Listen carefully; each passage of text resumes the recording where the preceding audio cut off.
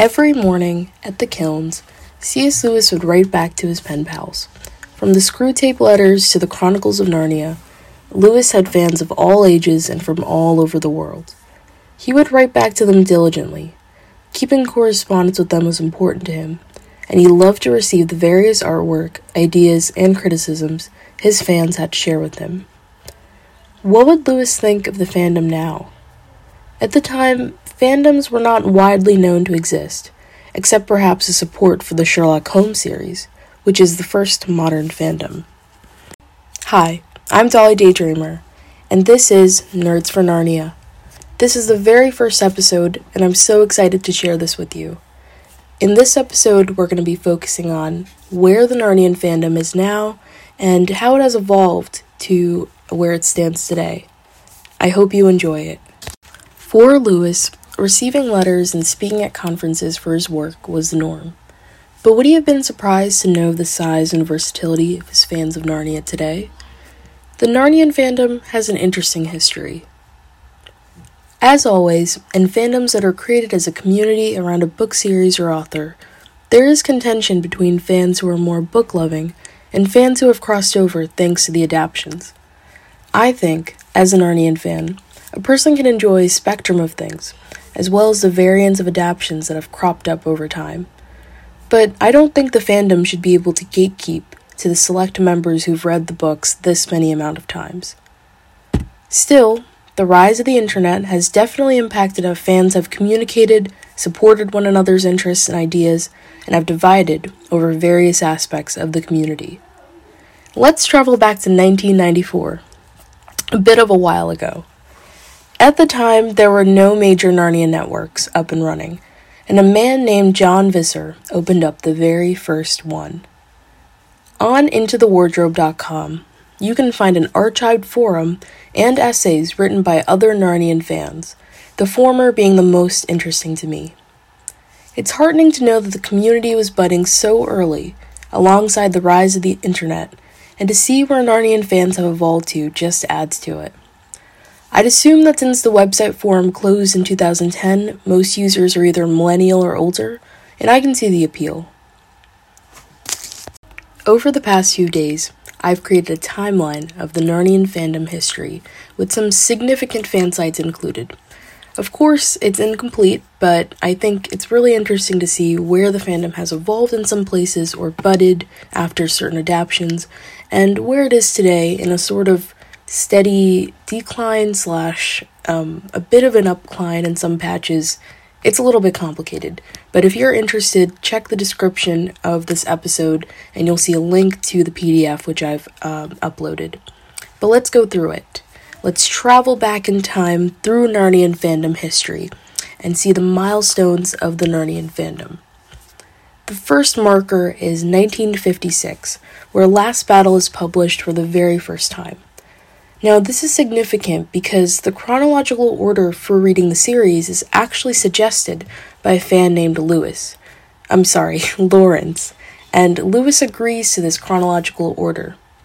Subsequently, the series is published as Magician's Nephew, Lion in the Wardrobe, Horse and His Boy, Prince Caspian, Voyage of the Dawn Treader, Silver Chair, and Last Battle. In 1963, C.S. Lewis passes away on November 22nd. And in 1968, a televised and black and white series in Lion in the Wardrobe airs. Now, this is significant because this is the very first adaptation of Lion in the Wardrobe, as well as any adaptation of the series. And some fans actually remember watching this in their childhood, which is so interesting to me.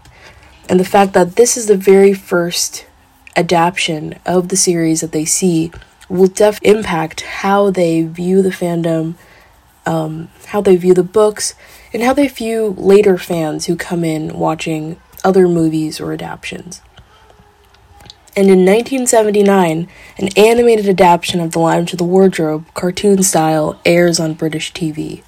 And I find this adaptation so hilarious. I love it. And if you haven't checked it out already, please do. The characters are well made, and it's just so interesting. You can really see the 1970s in this adaptation, I think. It's a bit retro. I love it. In 1985, Letters to Children is published by Douglas Gresham. Now, this is a book containing many letters, some correspondence that Lewis had with his fans. Definitely not the entire thing, just maybe a quarter of the letters that he had published, had sent to fans. And it's very interesting to read through. A very good book to read, not very long, about 120 pages. And the most interesting part would be the long-running correspondence he had with fans all the way back from when, I think, Silver Chair was published. So Last Battle hadn't even been out yet. And he had kept this up even the few months before his death, when it was hard for him to write the letters back. And this truly shows the dedication that Lewis had to his fans and the respect he had for his child readers. He never put them down or in any way mocked their ideas. He always warmly welcomed them. And that truly warms my heart. And I wish I could have written a letter to Lewis back then, if I could have. And in 1988, BBC airs the very famous Lounge in the Wardrobe, well, at least in the fandom, Lounge in the Wardrobe. And from then on, from 1988 to 1990, we get Prince Caspian, Voyage of the Dawn Treader, Silver Chair. Unfortunately, we don't get Magician's Nephew, Horse and His Boy, or Last Battle, but we'll take what we get. And these are great episodic series. This is a great episodic series. And what I wanted to note here is how I'd say the majority of the older Narnian fandom, which grew around the older fan sites and not social media sites, marks BBC as their first adaptation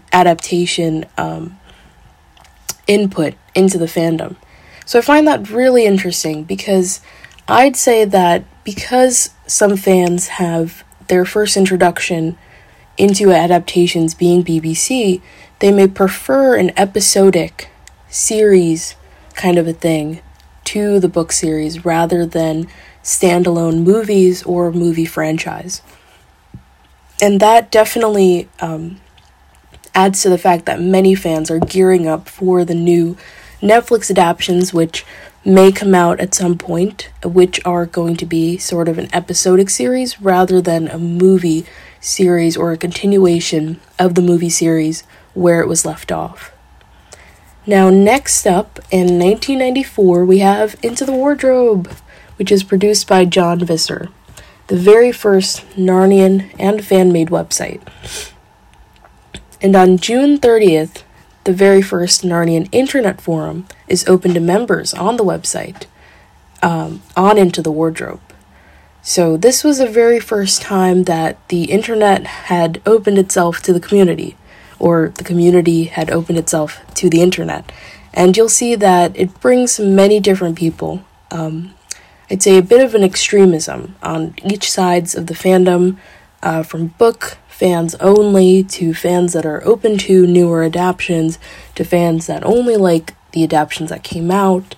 So it definitely brings in a spectrum of fans into the series and just into discussion with other fans.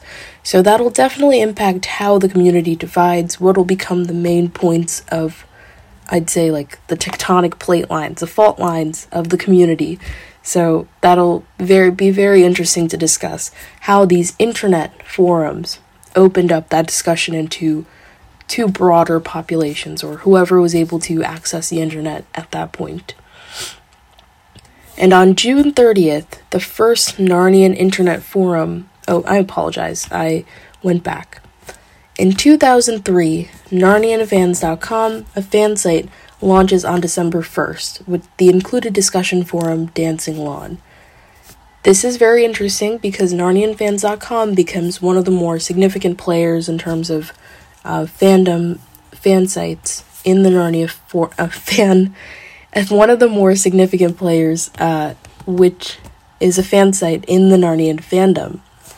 And that launches on December 1st, in 2003. And we are followed by Narnia Web, which is another Narnian fan site founded by Tyrion in November, which is a month before that. In 2004, NarnianFans.com is completely functional by New Year's Day, and the Stone Table, a Narnian discussion forum, opens to members. Stone Table, whoever remembers the Stone Table is a real OG, I gotta say. Stone Table is absolutely stunning. If you look to see the structure and what it looked like before, if you get a chance to check that out on the Wayback Machine, I highly recommend it. It is beautiful. I love the logo. I love the structure of the web page. And it was so 2004, you know, and I miss it. I miss the discussion forum, and I wish there was more pages that were archived, because I'd love to see more of the discussion, especially on such a beautiful website. And I've spoken to a few members who had been on the Stone Table, and they told me that what they loved the most about it was how casual it was. How casual, just popping in and just meeting friends. Because at this time it was kind of established that coming onto a Narnian forum meant that you would see members that from other Narnian forums. Because as you know, the community isn't very big. Definitely not as big as the Harry Potter fandom.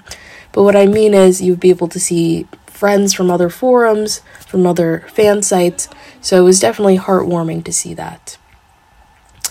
So the Stone Table, also another member, I would say that another hallmark of the Stone Table would be the design structure, which I mentioned before, but it's truly something that you wouldn't see today. It had a very unique design. 2005. This is a hallmark year for the fandom. Disney and Walden co-produced the Chronicles of Narnia, Lunch and the Wardrobe, also by Douglas Gresham. NarniaWeb is nominated for the Best Movie Fan Site at Movies.com. Le Monde de Narnia, a French Narnian fan site, opens its doors, and it includes a forum. On Wiki Narnia, the first page was published on December 4th. So a lot of things going on in 2005. Definitely a hallmark year for the Narnian fandom. Very interesting year. And a bit of a tumultuous year. I mean, with the opening of the first movie in the movie franchise, which is Lunch and the Wardrobe, a whole wave of fans was introduced to the book series, to the book series, to past adaptions, to the characters, and they fell in love. So it was definitely a huge wash of fandoms, and I know digging through the forums of other Narnian fan sites that some of the members were ready for the new horde of fans. They were prepared, and I find that so interesting. And of course, NarniaWeb is acknowledged for being the incredible fan site it is in 2005, and in other ways the fandom was being recognized. On Wiki Narnia, it was being recognized for being what it was, and personally, as someone who had been introduced to the fandom, this might be controversial, through the movies and not the book series first, I just find it so interesting that 2005 was the beginning step, or 2005 was when the fandom was being acknowledged, and not what I would have thought before this research was that, like, it would have been more earlier, like around Dawn Treader was released as the movie, and not 2005. So this really puts me back, because as someone who was introduced by the movies, I never realized the true archive of information, the lore, everything that was before 2005, much before. There was so much going on. And I just wanted to say that most people who came into the fandom at this time were either millennial or younger. Well, of course they can't be Gen Z, because Gen Z would be very young, but a much younger demographic, I'd say, who'd grown up with the fandom in their teens rather than exploring it maybe as an adult. But those are just my assumptions. And in 2006, Narnia News in a Nutshell, a podcast affiliated with Narnia Web, is uploaded onto streaming services, and its first episode is on February 6th. I find that very endearing. The name, I love the name, and half of me wishes the name wasn't changed to Narnia Web, although I love that name too. Narnia News in a Nutshell sounds like a podcast that Pattertwig would make, or some of the other talking beasts during the Talmarine the Talmarine age, when they're all hiding from the Talmarines in the forest, something to pass the time, something that Pattertwig did. I just love it. And then in 2008, we have Disney and Walden Media produce the sequel, The Chronicles of Narnia, Prince Caspian, and that was truly a hallmark moment, I'd say. 2005, 2008, 1994, all these years. Wait, is there like a connection, a pattern of how many years have passed? I don't think so. But anyway, LionCon is also held in June of that year at Biola University in Southern California. Now, I wasn't able to find much information on LionCon. I'll probably make an episode in the future about Narnian conventions, but I would say that at the moment I don't have any more information about that. 2010, Fox 2000 and Walden Media produced a third movie in the franchise, The Chronicles of Narnia, The Voyage of the Dawn Treader. Now, this was the very last movie produced in the franchise. As of now, 2021, there is no Silver Chair, there is no Last Battle, there is no Magician's Nephew or Horse and His Boy, and that is, for me personally, that's really sad. But this was the very last movie produced in the franchise, and I'd say, maybe Voyage of the Dawn Treader kind of cemented the ideas of fans who were more book fans and or BBC fans who saw the rise of these movies and their commercial success as a sort of not entirely genuine with the lines of the book. Prince Caspian kind of started that idea with the way it kind of swerved away a bit with various plot lines away from the books. But Voyage of the Dawn Treader truly cemented that idea in the fans' minds and maybe made them wish for an entirely new series started up from the beginning. And Into the Wardrobe's online forum closes in 2010, but it is archived for public viewing, so I'd highly suggest going on to intothewardrobe.com and checking that out. Now we are in 2012.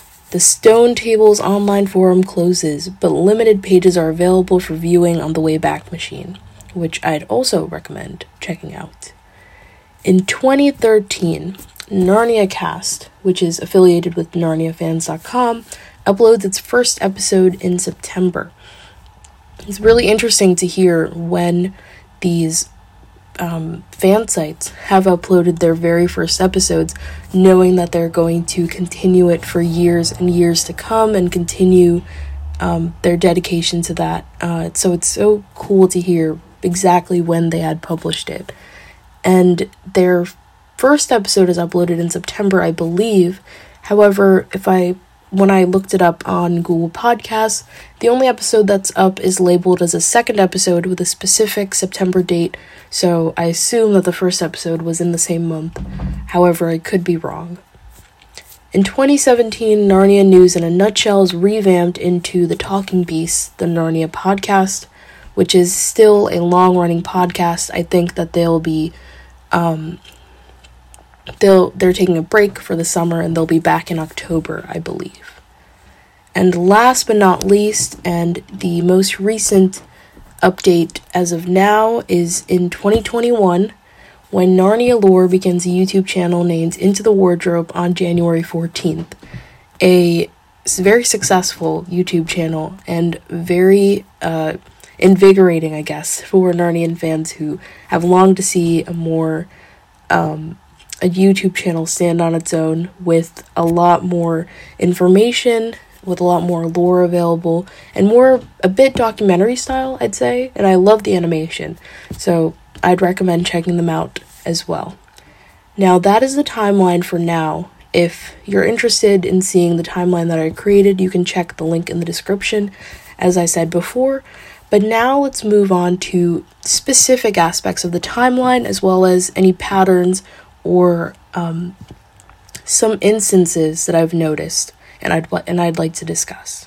However, if you have any specific communities in mind on Tumblr, Facebook, Instagram, Pinterest, or another social media site that I'm not aware of, please feel free to email me.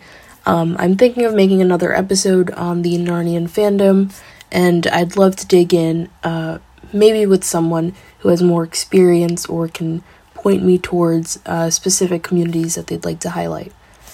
I'd also like to note that these communities or these sites are not organized by topic with threads following suit. Instead, there's individual posts with replies and tags underneath. So they are usually much smaller.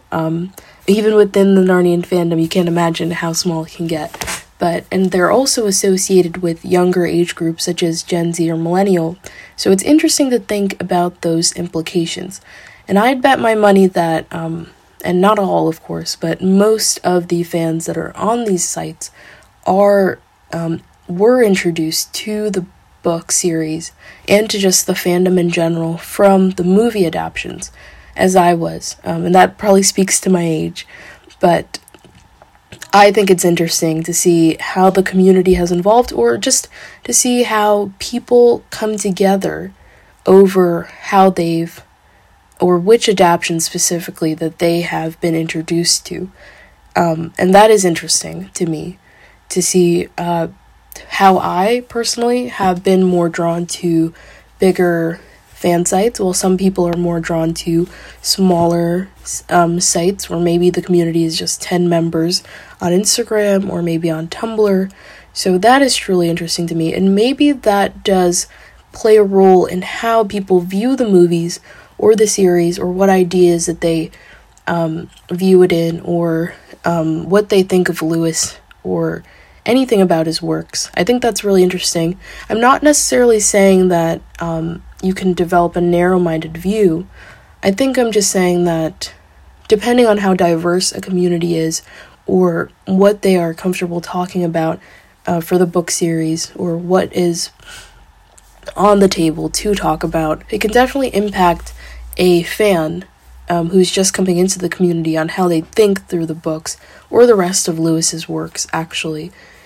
So that is quite interesting to think about, the implications of younger fan sites versus older fan sites.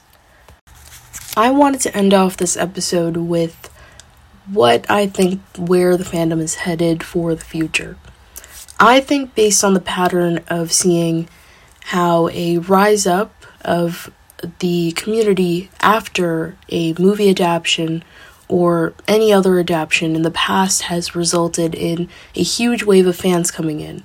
As you can see from like the 1980s to the 1990s, right after that there was the first Into the Wardrobe fandom, so that seemed to be necessitated by the growing community. And then, of course, after each movie adaptation, there was a huge wave of fans coming in. Actually, if you look on the forum pages for some of the fan sites, you can see the members getting ready to anticipate the huge numbers or droves of fans coming in. They were just ready to introduce and welcome all these members, which I find so so fun. But I just wanted to say that because of this pattern that I noticed, which is a pretty obvious pattern, I'd say that if Netflix does ever get into building that episodic series and releasing it, I'd say that there will be a very larger number of fans, maybe even more so than from the movies. That is what I predict.